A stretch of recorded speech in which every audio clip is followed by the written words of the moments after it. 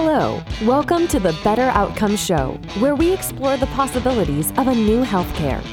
Each episode, we bring you a conversation with leaders across the healthcare industry, exploring topics ranging from new treatment techniques and interventions to novel service delivery methods and business models. And now your host, Rafi Salazar from Rehab U Practice Solutions, a leader in patient engagement and retention strategy. Let's explore the possibilities of a new healthcare. Well, hey everybody, welcome to another episode of the Better Outcomes Show. I'm your host, Rafi Salazar from Rehab U Practice Solutions. If you're new, thanks for showing up. Thanks for giving us a little bit of your time. Hopefully by the end of this episode, you'll be hooked.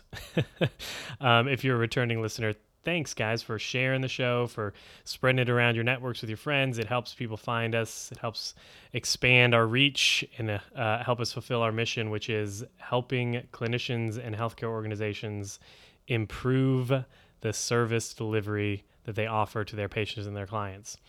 In line with that, our guest this week, or my guest this week, is a guy named Craig Solid. He's a PhD, and his job is not like most of the other folks we've had on the show. Much of the content recently has been around how do we leverage technology or how do we leverage nature in one of these last episodes, or understanding a biopsychosocial model and how does that impact the way we deliver care, or how does it inform the clinical decision making that we have around delivering care specifically to patients. Craig's job, he's a consultant, and what he really helps his clients do is justify the return on investment for quality improvement initiatives. Now that sounds super, super dry, I understand, because no one wants to talk about investment and return on investment and all the bland statistics that go into making changes at a healthcare organization. But if you think about it, it really is a very, very important part of the healthcare system, right? Like if a quality improvement measure doesn't get implemented, then the quality doesn't improve, right? The service delivery doesn't improve. And sometimes, depending on the stakeholders involved, you need to prove that what you're doing is going to be financially viable, financially acceptable in the long run, insofar as getting some of those stakeholders on board. So Craig and I had a long conversation about just what is value in healthcare? Like, how do you measure it? And again, value is very subjective. So who are the stakeholders involved in this decision, and how are they looking at the situation, or how are they looking at the proposal you're putting forward in regards to the value that it might provide to the organization? Because there are some things that are highly valuable and very intangible or hard to objectively measure. And then there are some things that might be very tangible and objectively measured for some stakeholders, but not to the end user, which might be the patient, right? So we have a conversation around all of that. How do we measure value? What is value? How do we prove that what we're going to do, or what we're proposing to do, is going to have a real objective outcomes? And how do we get it all to work, right? Like, how do we get all of the stakeholders that might be involved in the decision making, and then on board with implementing whatever quality improvement initiative or change that we want to put forward?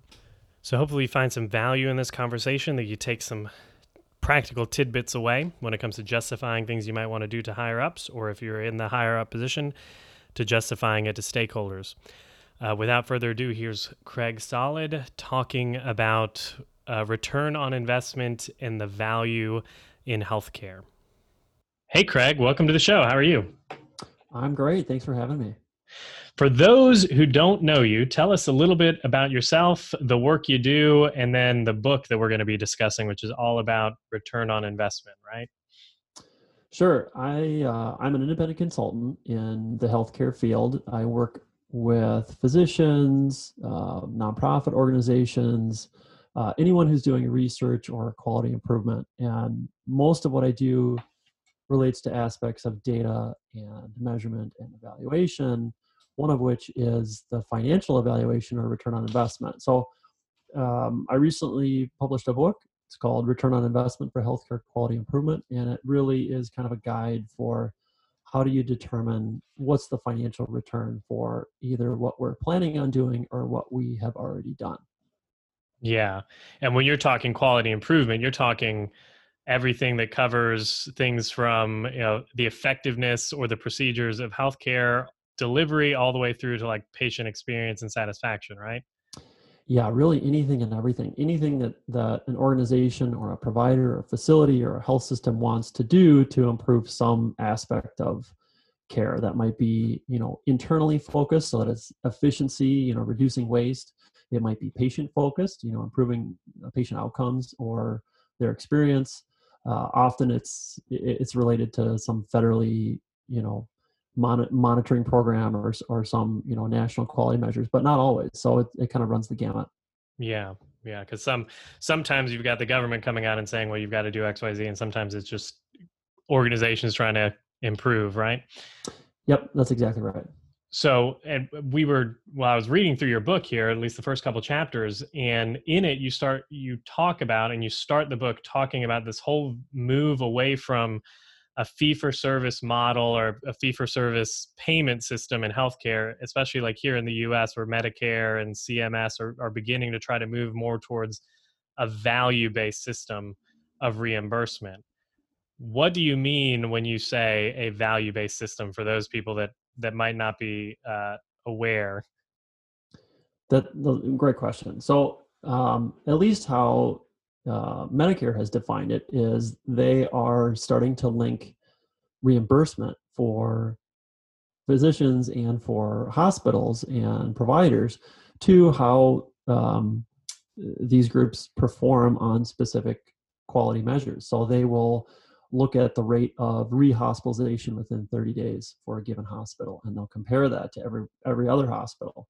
And depending on where they fall, they may get a little bit of a bonus, they may receive less. So they're trying to tie the quality measure to the actual reimbursement. So there are all sorts of complicated factors that go into that, and there are discussions that go on about, is that appropriate and when is that appropriate and how can really compare there. But that's how Medicare thinks of it. In sort of the larger scope of value, it's really intended to be more patient focused.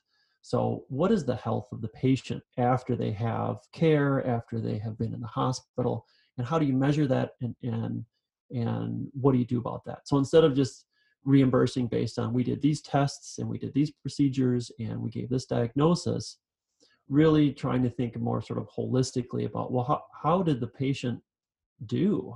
What was their experience? How's their health now? And that's a really hard thing to measure and to quantify and to compare. And so often, value-based healthcare is sort of thrown around as a catch-all, when it might mean very different things to very different people, because obviously that care means different to the patient and their family than it does to the provider, and it means something still different to the payer who's actually paying for that service. So it can mean a lot of different things depending on your perspective. Yeah, because in and of itself, value is subjective, right? So, Right. you bring up in the book, and it makes total sense. Like the payers, and you mentioned this, the payers are really wanting to pay for an outcome, right? Like that's Mhm. their value. They're it's almost like a merit-based payment system if they had their way. The Yep. patients or the ultimate end users or receivers of the healthcare services are wanting whatever kind of benefit they're perceiving as important, whether it be like a reduction in pain or a positive experience.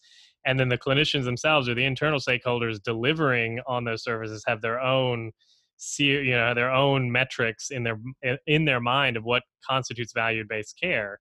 So talk Yep. a little bit about that idea of value and its subjectivity and how maybe an administrator might look at it differently than a patient or even a payer would. Well, sure. I mean, you're right.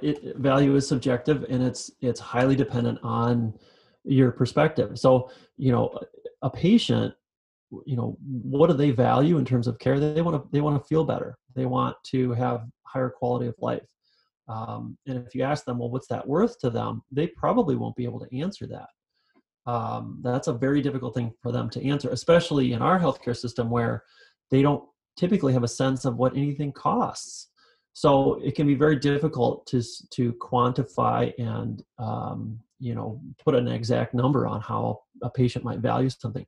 But they certainly value it differently than, say, a provider who they want to serve their patient, but they also are cognizant of the budgets that they have to sort of work within. And if you were to ask them what's high value care, they would probably talk about processes within their own facility, efficiencies, reductions of waste, the ability to, ensure that the patient gets the right um, the right care that when they need it. So it really becomes a conversation about who are we talking about, and then a payer, like you said, same thing. They're interested in the utilization that people have, how often they go to the physician, how long they have to stay in the hospital, and they're interested in actually reducing that to some extent. So they're perhaps willing to pay for something up front if they see the value in it in terms of reducing care down the road. Yeah. Well, and just looking at some of the research out there, definitely the move is getting away from this fee for service model and more towards a value based model. I think one of the quotes in your book is that one of the projections is that 75% of payers and insurance groups in general are moving more towards like a value based arrangement, right? So how are they figuring it out or navigating those waters if it is so disparate depending on the stakeholder? Is this kind of an initiative that third-party payers are kind of plowing ahead, or in your experience, has there been some conversation with the other stakeholders at play? No, I think this is one of the main problems is there's not a shared vernacular when people talk about value-based care. And so private payers have their own definition. They don't necessarily always share that, but they will use the phrase, and it's reasonable to assume that they mean some combination of better patient experience, better patient outcomes, and at the same time better efficiency, reduced waste, sort of so some combination of both sides, which really just kind of makes it even that much harder to sort of quantify it, because now you're trying to mix different perspectives into the same conversation. But across the industry, it really is something where it feels like people have said, hey, this is a good idea, let's push forward and do it, and kind of figure it out as we go. So depending on who you talk to, they're going to have a different sense of what this means, and also a different sense of how important it is, and where it can be applied and where it may not be able to be applied. Yeah. And even outside of the payers too, there's more of the drive. I've been saying it for years that the internet came and Mm-hmm. patients became much more aware of at least their options. And even in your book, you say, quote, patients on the other hand are demanding more of their care experience and encounters, including the recent push for price transparency. Whether they realize it or not, they're really pushing for a better understanding of the value of the care they are receiving. So talk a Yep. little bit about that and how this shift of, for a while it's been healthcare has been driven by the administrators, by the payers, but now we've got this other complication, which is the end user is Mm-hmm. finally starting to have a little bit of say, right? Yeah, I mean, it's an interesting dynamic, and the history of the healthcare expense in this country. A lot of people will tell you what's driven how expensive it is really the price. Um, it, Prices have risen dramatically, uh, in part, some would say, because patients, the users, are kind of price insensitive because they don't necessarily see the price. They pay their premiums, and they go to the physician, and they maybe have a copay, but they don't really see how much something costs. And even physicians often, if you were to ask them, well, if I need an MRI, how much is that going to cost? Most likely they're going to say, I have no idea. That's the billing department. So there's been this, lack of price transparency, and that's really driven it. And I think, patients are demanding better experiences, and they're also trying to understand, well, what am I actually paying for?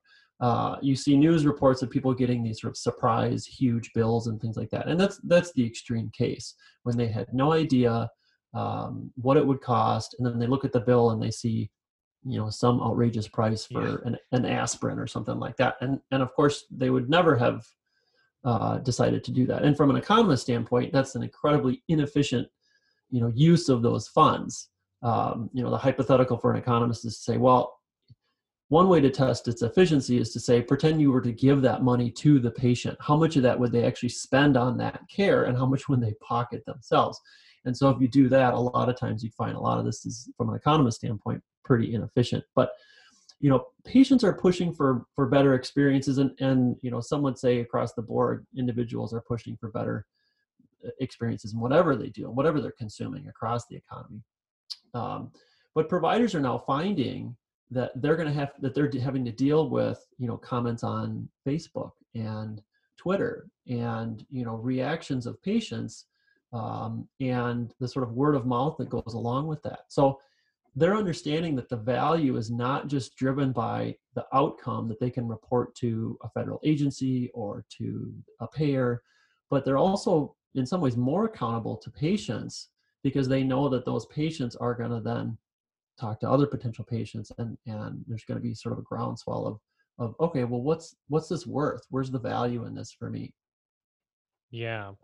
Well, and even some of the research coming out on the clinical side of things, as far as clinical outcomes and satisfaction with care, you would, as a clinician anyways, I would tend to think like, oh, if I've got great technical skills and I can, get some kind of positive outcome, clinical measurable outcome, objective measure improvement for my patients, they're going to have a positive experience and they'll rate me well. But you go back and look at the literature, they are very much hinged on the interpersonal interactions, or like the Yep. intangibles is what patients really weigh, oftentimes more than the technical skills of their clinician. Yes. Well, and these days too, and I don't really touch on this in the book, but the social determinants of care and the access to care is a huge aspect of the value of the overall healthcare system, and it's one that hasn't received a lot of attention until the last several years. So the interaction and the intangibles that you talk about, there's a lot in terms of value to sort of explore as it relates to vulnerable populations, underserved populations, those with less access to care, whether it's because of geography or socioeconomic status or whatever. It is a really big deal. And right now, with everything happening and the advance of telemedicine, there's even more sort of disparities being identified. There's sort of a technological disparity. So the value, as we think of it, we kind of need to start thinking of it holistically across the spectrum. It's not just about what happens when a patient enters the hospital and when they leave. It's about how the entire system sort of supports their health, and how do we get the most value out of what we're putting in. Yeah. Which kind of moves into the whole topic of your book, which is, if an organization is looking at improving the quality or the value that they provide, oftentimes it's very difficult to develop or to justify to administration or executives how the amount of money that they're going to spend on a quality improvement initiative, which can sometimes be significantly expensive, how Yeah. that's going to translate into the dollars and cents improvement on the other side. Because like you said, how do you qualify or quantify a patient not going and putting a bad rate my doctor review or a Google review? Or how do you rate the return on investment for them going and having a positive review on those on Google or something like that? Yeah. Well, I mean, it's hard because you're right. I mean, a lot of the metrics that we use to define the quality of care, like patient experience, reduction in, say, caregiver burden, happiness, satisfaction, those are not only intangibles, but really hard to monetize. And so how do you justify, let's spend this much money when the main outcome is something that we can't actually tie a dollar value to? And so in the book, I try and sort of toe the line between, trumpeting the fact that return on investment is just one aspect of value. And if you're actually looking for the sort of overall value of a project or an intervention or something, you want to look at more than just the financials, because these intangibles are things that are important and things that we historically we historically know are important. But at the same time, there are things that can be done in terms of when you're thinking of it and planning it to say, okay, how am I going to be sure that this, in addition to providing these intangibles and the improvements in quality, how can I be sure that it will also demonstrate a financial gain so that it's sort of a win-win? It's a no-brainer for those who are funding it, whether it's an external funding agency or internal administration, to say, yes, that'll make patients' lives better and it'll save us money in the long run. And really, one of the things I try and promote is just thinking about that and approaching these things from the beginning in that way, as opposed to what's typically done. Something's planned or it's done, and then retrospectively someone says, oh, what was the value of that? And it turns out, just because of how it was done or how data was collected, the information just isn't there to be able to do a viable value assessment, and certainly not a return on investment calculation. So it's really about balancing those things, but also being cognizant of them so that you can take them into account when you're planning and thinking of doing these. Yeah. Well, and I think that's probably been, when I think about value-based healthcare, that's probably been one of my biggest hangups on the idea of it, is that, I don't know if you've read any of the work on by McDavitt and Wilkinson about value-based pricing, or even Ron Baker talks about it a little bit.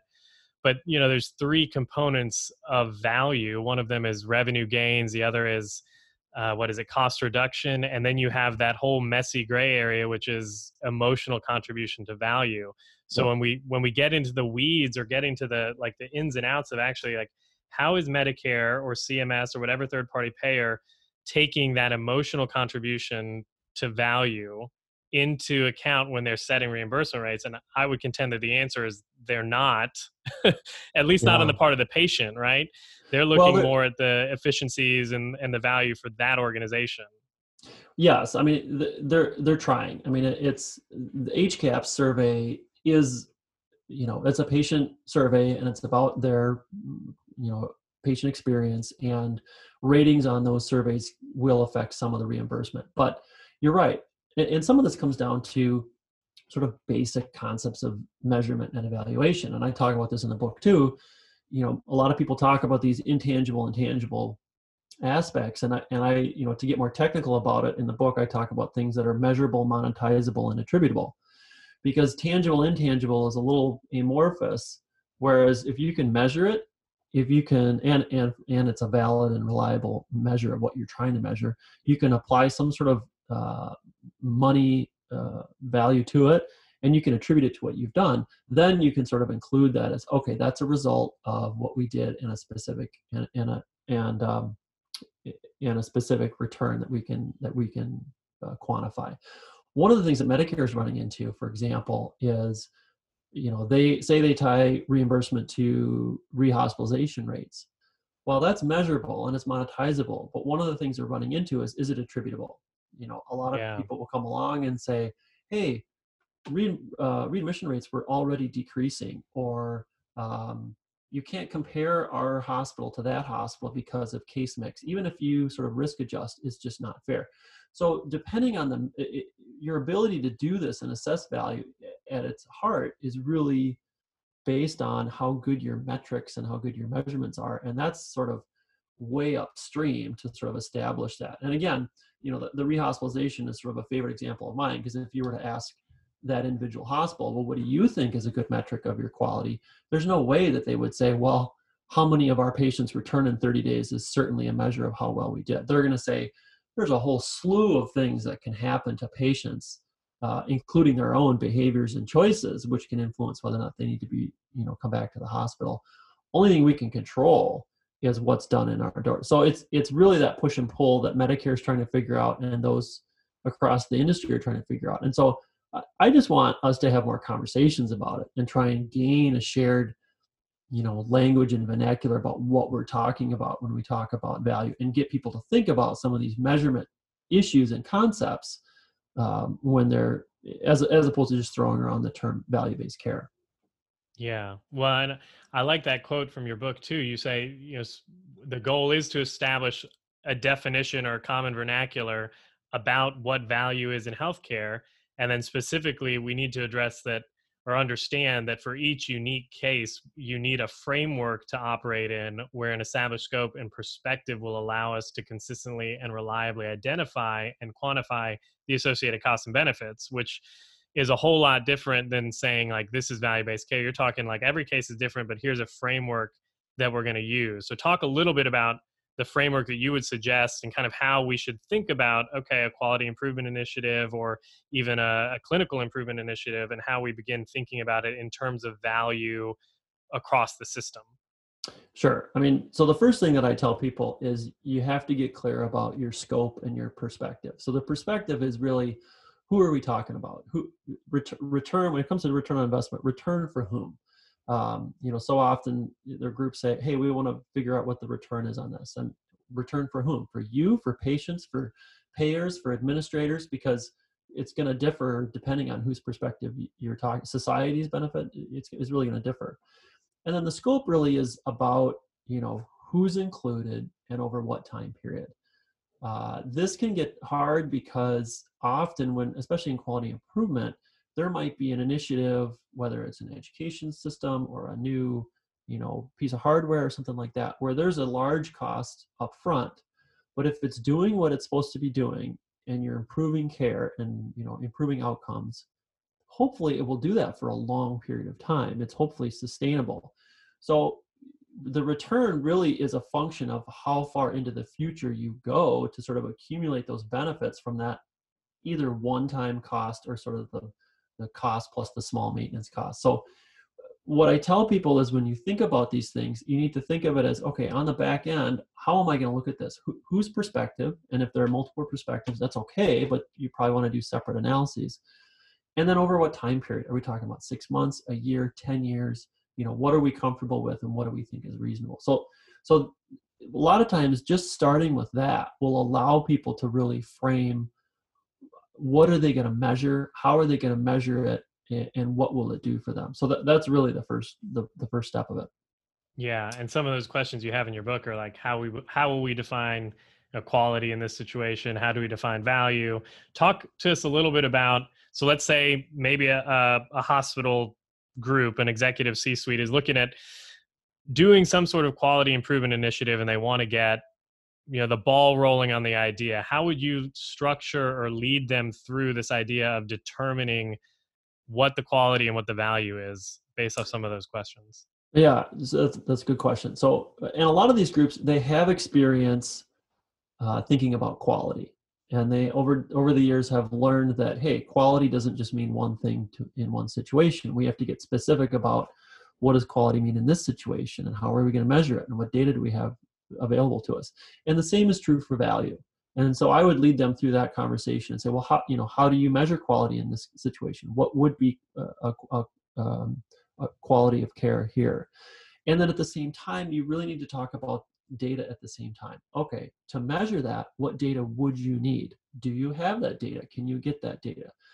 Because a lot, like you said, a lot of these things are intangibles, and it may just be not possible to have certain data. So that can adjust. Okay, well, how are we going to think about how we measure quality given the data that we have? And the example I use in the book is, I say, if you think about concepts like happiness or satisfaction, if you just ask someone, well, what's satisfaction mean? They're going to talk to you about emotions and feelings and things like that. And then if you say, well, define satisfaction in a way that I can measure it and track it, and they say, oh, well, then we maybe use a Likert scale of, very satisfied, somewhat satisfied, that whole thing.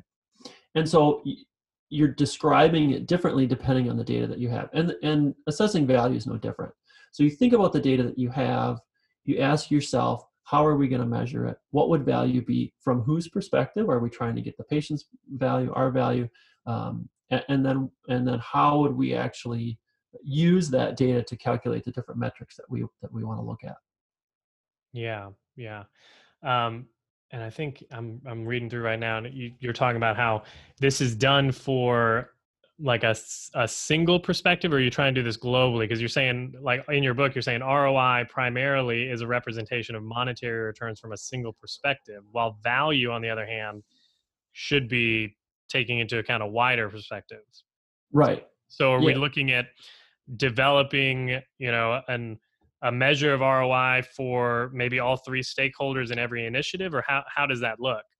That's a good question. And I think really, my point in the book is that typically an ROI analysis is not done in a vacuum. It's done as part of a larger either proposal or summary report.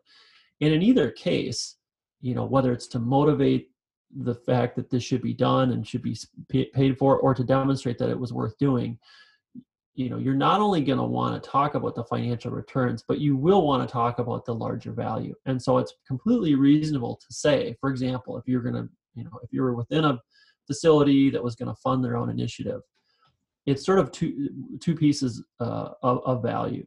You could talk about, okay, financially, here's how our facility is going to be better off. Okay, we're going to increase demand. We're going to have more available beds. We're going to have a larger share of, insurance pools, risk pools, things like that. And beyond the financial part, the overall value, we're going to improve care for patients. We're going to improve their satisfaction.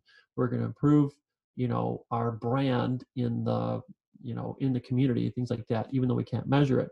So it's important to sort of put those in there at the same time that you're talking about the financial return. So you wouldn't necessarily need to do an ROI for each individual perspective. Often the perspective you're interested in is whoever's going to be paying for it, right? So Yeah. if you're trying to convince NIH or CMS to fund something, you want to do the perspective from their point of view. What are they paying and what are they going to get out of it? And then when you're talking about the larger value, you not only incorporate that piece of it, but you then talk about the larger value to the system as in a whole, in entirety, whether that's patients, providers, the whole healthcare system, things like that. Yeah, so the ROI isn't the end all be all. And even looking at your illustration here, it's like the little puzzle piece in the corner, but there's also, caregiver burden, efficiency, quality, quality of life, patient outcomes, all of that kind of blends together to create what we call the value, right?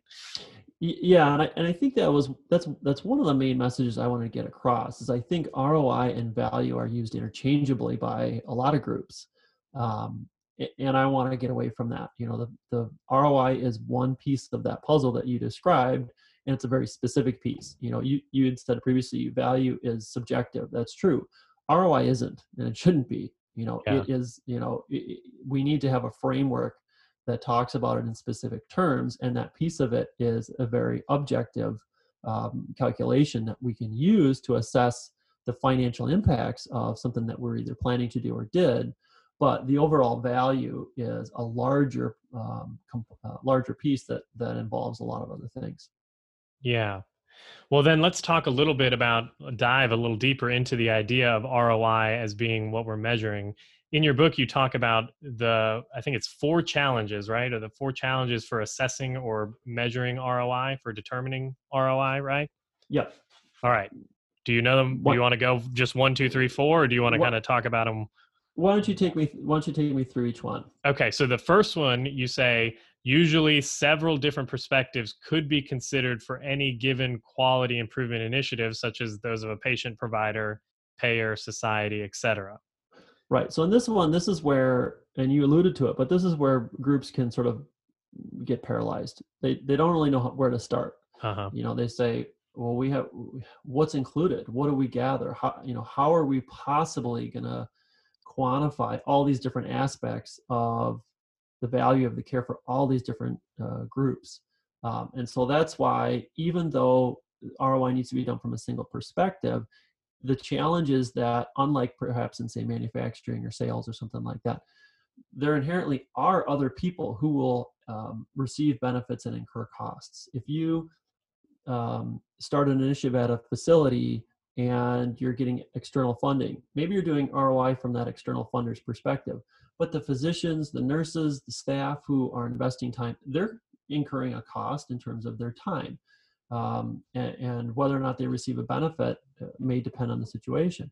Patients who have to sort of, maybe they incur a cost in terms of lost work and lost productivity to be involved in whatever study or something like that.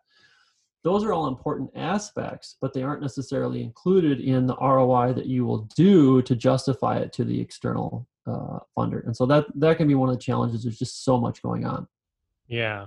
Well, and part of that too, like, I think in the book you talk about, how sometimes a gain in one, because there are different perspectives, is a loss for the other, right? Like, decreased hospital admissions is great for Medicare because they're not paying for it, but it's bad for the hospital because it means there's a revenue loss of some kind. So I'm assuming at some point here, you're also dealing with kind of the behavioral economics or the economics incentives created by whatever initiative they're thinking about doing, right?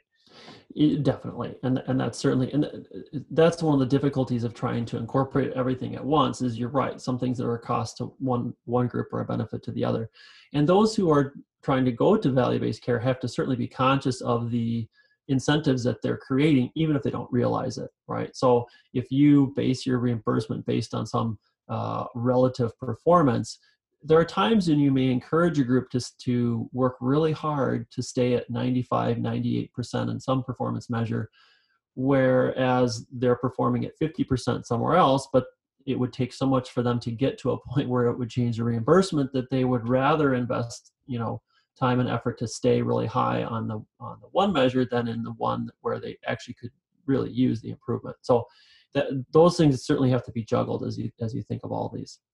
Yeah, I mean, I think that the whole point of, what's his name? Hazlitt's book, The Economics of One Lesson, is all about that, right? Like Yep. unintended consequences or incentives created by regulation here or rule there. Yeah, and of course there are internal pressures, right? I mean, there's internal budgets, there's different regulations, there's and then the reality that every healthcare delivery system is unique in some way. It's none of these are factories that you just have parts that can just be replaced easily. So all of that has to be considered when you're thinking of these things. Yeah. So that wraps up one, which is that there's a bunch of different perspectives. The second challenge you note in your book is that there's this notion that a good quality improvement intervention not only improves care, but it also is sustainable for the foreseeable future. Yeah, and this really speaks to the scope. So, improving care is one thing. And, when you have evidence-based solutions, you say, hey, this works, we know it works. Well, implementing that solution in a care delivery system is a whole nother ball of wax, I guess. So, and there's a whole industry of implementation science that looks into how to do that. And most would agree that a good intervention is one that's sustainable, one that can be, continued for the foreseeable future. So if you're trying to say, well, what's the financial return?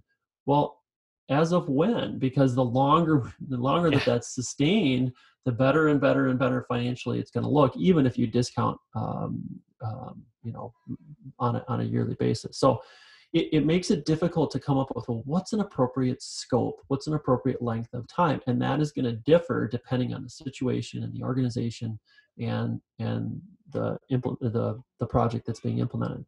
Yeah, well, and I'm assuming it also has some implications for like the longevity almost of something. Like I'm thinking like marginal utility curves or something like that, where like the first 3-4 years of implementing this, the costs are really, really high, and for maybe a marginal benefit. But as you get further out, maybe it increases, or maybe it's the other way around, where the first couple of years of instituting this initiative, the results you get are super, super high, and then it kind of tapers off.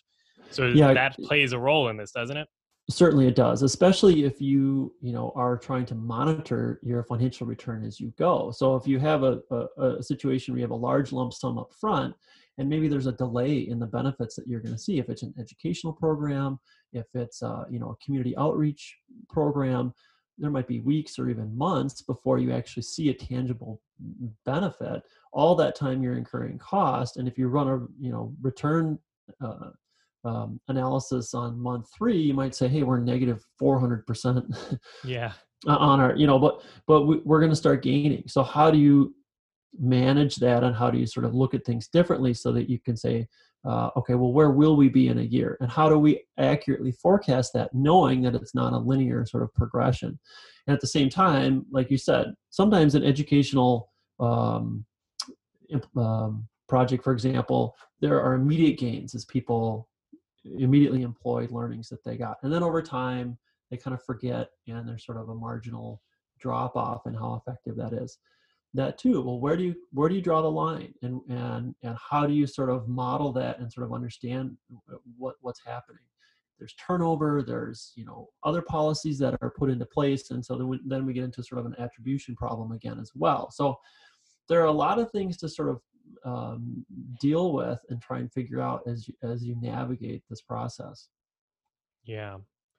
Yeah. And that would be obviously the notion that there's sustainable for the foreseeable future and all that. The third challenge you bring up in the book is that intangible and non-monetary benefits like quality of life and patient experience are often critical measures of success in improving the quality and efficiency of care, but they're difficult to include in a financial calculation like ROI. I think we've talked about this a little bit, but kind of expand a little more and then we'll move on. Yeah, no, I mean, and we have touched on it, but it's the same idea. Whether or not you should do something is not just a financial decision when it comes to healthcare. And there are certainly examples one could come up with where you could say it was worth doing, even if you had a negative financial result, right? If it improved care and improved the lives of, a lot of people and had a huge impact, but you just not in a monetary way, you could say, well, we took a hit on that, but it was still worth it to do. So that makes it difficult. And again, compare that to manufacturing or sales or something like that. There's a hard stop at sort of, a return of zero. Anything below that, well, why would you do it? And here in healthcare, there might be situations where a negative return, at least in the short term or even in the long term, is worth it. So that makes it very difficult to sort of know, to answer the question that a lot of groups ask, which is, well, what's a good enough ROI? What level should I be shooting for? And it really, unfortunately, depends on the situation. Yeah, it depends on your goal, right? Like, how do you quantify positive positive goodwill in the community if you're working Right. in hospitals or something? Exactly. Yeah. And then the fourth and final challenge here you state in the book is that there's a recent push in healthcare to improve care coordination across settings and between private and community-based organizations. So talk a little bit about that. Yeah. So if we want to accurately reflect the value that is created and also the costs, we have to know everything that happened. And as we push to increase the coordination of care and integrate, inpatient care with community-based services and, rehabilitation and, provide people with resources that they can look to and things like that, it can be really difficult to sort of incorporate information from all these organizations if you're just one of these organizations trying to assess the value of whatever, activities you did. You may have to just estimate or make guesses at, well, we have anecdotal evidence that this many people also sought out these other services which they wouldn't have otherwise done, so that's a benefit for them, things like that. So it's just going to get harder as we continue to sort of integrate other aspects and ancillary services into care, as opposed to, this is our facility, we're going to run this intervention right here, it's going to start here and stop here, it's all within the facility, and we can control and know all the benefits and costs that are within the facility. The reality is again, as we talk about social determinants and access to care, a lot of times these quality improvement initiatives span, the entire care continuum, and it can be difficult to actually get and accumulate the data to really quantify that. Yeah, because like you said, you're dealing with disparate systems oftentimes, right? Like somebody maybe from a different part of town might come to one hospital for one thing, but they're receiving their care at a place that's their ancillary care, maybe at a facility that's outside of that system. And how do you mend the two or mesh the two to come to a calculation? Exactly. And it can be difficult too. I mean, even what's been done now, for example, hospitalizations. Well, a particular hospital may know about their facility, but they don't know about what happens at other facilities often. And so it really gets into, how are we going to structure it so that we can assess the value in the most accurate way. Yeah. All right, we got a few more minutes left, but I want to pivot to this idea of how do we link value to something, right? Because value is subjective, and we can't get into determining ROI, determining the quality, unless we link the idea to whom is it valuable for, and then what are we going to use to measure it. So talk a little bit about like how we come up with the idea of measuring quality and then using surrogates for things like patient happiness or patient satisfaction? Sure. I mean, so this is a little bit what we talked about in terms of, at the core of your ability to assess value and also quality is really kind of these basic um, concepts of measurement and evaluation. So we don't actually measure quality and we don't actually measure value. We measure surrogates, and the ability of those surrogates to reflect what we want them to reflect then informs our ability to actually truly assess quality and value. So, you know, all sorts of quality measures have been dreamed up, whether it's rehospitalizations or whether it's door to needle time for someone with a certain condition, whether it's length of stay in the hospital, whatever it might be. Those aren't actually that's not actually quality. Those are processes or those are outcomes that someone has says, hey, that's a good surrogate, which would indicate that someone received quality care. And the same can be said for the value. So our goal is to come up with valid and reliable measures, and those are technical terms and can cause some confusion, but really just are you actually able to measure what you want to measure, and how useful is that measure, how able is it to sort of distinguish between differing levels of quality or value. So sometimes when people push back on this notion of um, the value of care, what they're really pushing back on is, hey, I don't like your surrogate. I don't think that is a viable or reasonable measure of my facility's quality or the value that we provide. I would rather use something else for the following reason. So it really is a conversation at its core about the ability of the metrics that we have available to us to sort of be surrogates for quality and measure, which are not measurable things. Yeah. Well, and how do we come up with those surrogates or those metrics? Are they coming primarily out of the academics, out of research, or kind of the quote unquote real world? Like how are we coming up with these surrogates? Well, that's a good question. There's a whole industry on quality measure performance. The National Quality Forum has standards, and groups who develop measures go through huge pains to construct and evaluate and empirically test different measures to make sure that it's capturing what it's supposed to capture, that the measure can distinguish between groups that they know are actually different, to test how well that measure does. It's submitted to a governing body like the National Quality Forum, who says, yes, that's a reasonable measure to use, or no, it's not. And a lot of times, for many of these measures, there are a million things to think about. Who should be excluded from this measure? Whether it's a measure about cardiovascular health, maybe you exclude people who have valvular problems because they don't apply for that. It's not reasonable for them to receive the same type of care as someone else in that group. Things like that. So the inclusions and exclusions of who's in that measure, that whole process is a huge, complex, ongoing program that people have been working on for years and years and years and years. So there's no perfect way to do it. It comes from experience. It comes from expert opinion. It does come from academic research and literature, but it can be difficult to come up with those for sure. Yeah, because I'm sure that testing it too is difficult. Like I'm thinking about some of the research that I've been involved in at the university, and the idea of like taking this surrogate and linking it to what you did and the outcomes it just gets very hairy very quickly. Unless you have like a degree in statistics or something like that, it can be way over the head of many folks.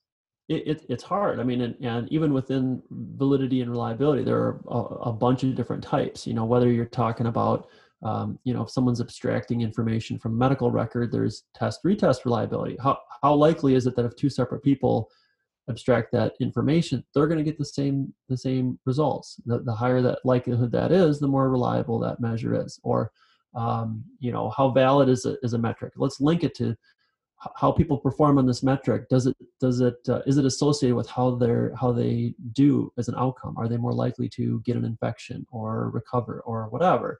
Then that sort of speaks to the validity of that measure as actually measuring quality of care, since it's linked to whatever outcome they get.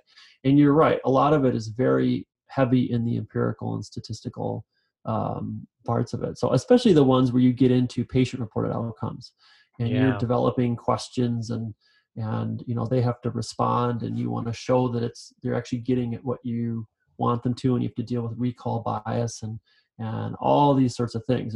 There's a whole industry out there about the science of how to do that. Yeah. Something that's way over my head. Well, this has been great, Craig. If you could just give somebody maybe like one or two big points that you'd want them to walk away from this conversation, what would they be? I think the biggest thing that I tell people is to think about the value assessment upfront. It's too often people will do a quality improvement initiative or something and think of it after the fact, and then they realize they don't have the data that they need to sort of assess it. So I want people to start thinking of quality and value together.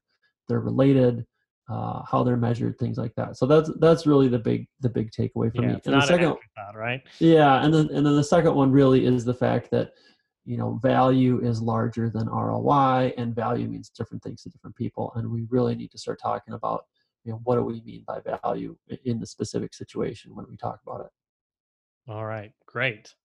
Well, thanks for being on the show. If people want to find out about you, about your work, maybe want to purchase your book, where would you send them? Sure. They can Google me, Craig Solid, and I'll probably be one of the top things that come up either on LinkedIn. My website is solidresearchgroup.com, and there are links to the book there. You can also, it's available on Amazon. Just go to Amazon and search for Return on Investment for Healthcare Quality Improvement, or directly from Springer. You can go to springer.com and search for the same thing. All right. Thanks. Thanks very much for having me. Well, I hope you enjoyed that conversation with Craig Solid about return on investment and how we can justify the cost of an initiative. It might not seem initially a financially, viable option or a financially viable initiative to employ. I think what is most interesting to me about conversations like this is not so much the ROI piece and the quality improvement piece, although that is important, but it's this idea of value. What is valuable? What is valuable to you? What is valuable to me are going to be different things because value is inherently subjective. And we mentioned it a little bit, especially in the healthcare space where there are so many stakeholders at play. There's payers, there's administrators, there's clinicians, and then there's the end user, the end recipient, which are the patient. And understanding all of that is hugely important when it comes to making decisions in your own clinic, in your own organization, not just from a standpoint of how do we balance what is sometimes and what can be opposing views or opposing points of value for different stakeholders in order to develop some sort of system or some sort of method that delivers care that's of substantial quality, that's of at least clinically competent quality, that's going to get the outcomes that we desire, but in a way that is seemed as valuable by the end user and doable, and again, valuable and probably fulfilling on the side of the clinicians. It's the whole topic is very interesting to me, and I think we as healthcare providers, healthcare administrators, spend a lot of time understanding the financial numbers. We understand at a very basic level the ROI, if you would, of implementing some kind of initiative. But when you take into account, one, the different stakeholders, and then two, that subjective piece, that value is subjective and it is going to vary depending on which stakeholder is looking at an initiative or looking at an outcome, it makes it a whole lot more murky. It makes it a whole lot more interesting. Humans are complex beings, right? So that's all I got to say about that. If you like the show, head on over to iTunes, give us a rating and review. It helps people find us, helps spread the message, helps spread the show around. You can head on over to www.betteroutcomes.show, and there you can see all of our past episodes, connect with all of our guests. There's links to their websites, their LinkedIns, Twitters in some cases. You can also sign up for the newsletter there, and what we do is we shoot out an email every time we post a new episode, and that way you don't miss it. Or you can find us on any one of your favorite podcast players, Stitcher, iTunes, Castbox. What are the other ones? It seems like they're popping up like weeds. All right, folks. Until the next episode, be safe, be healthy. I will talk to you then.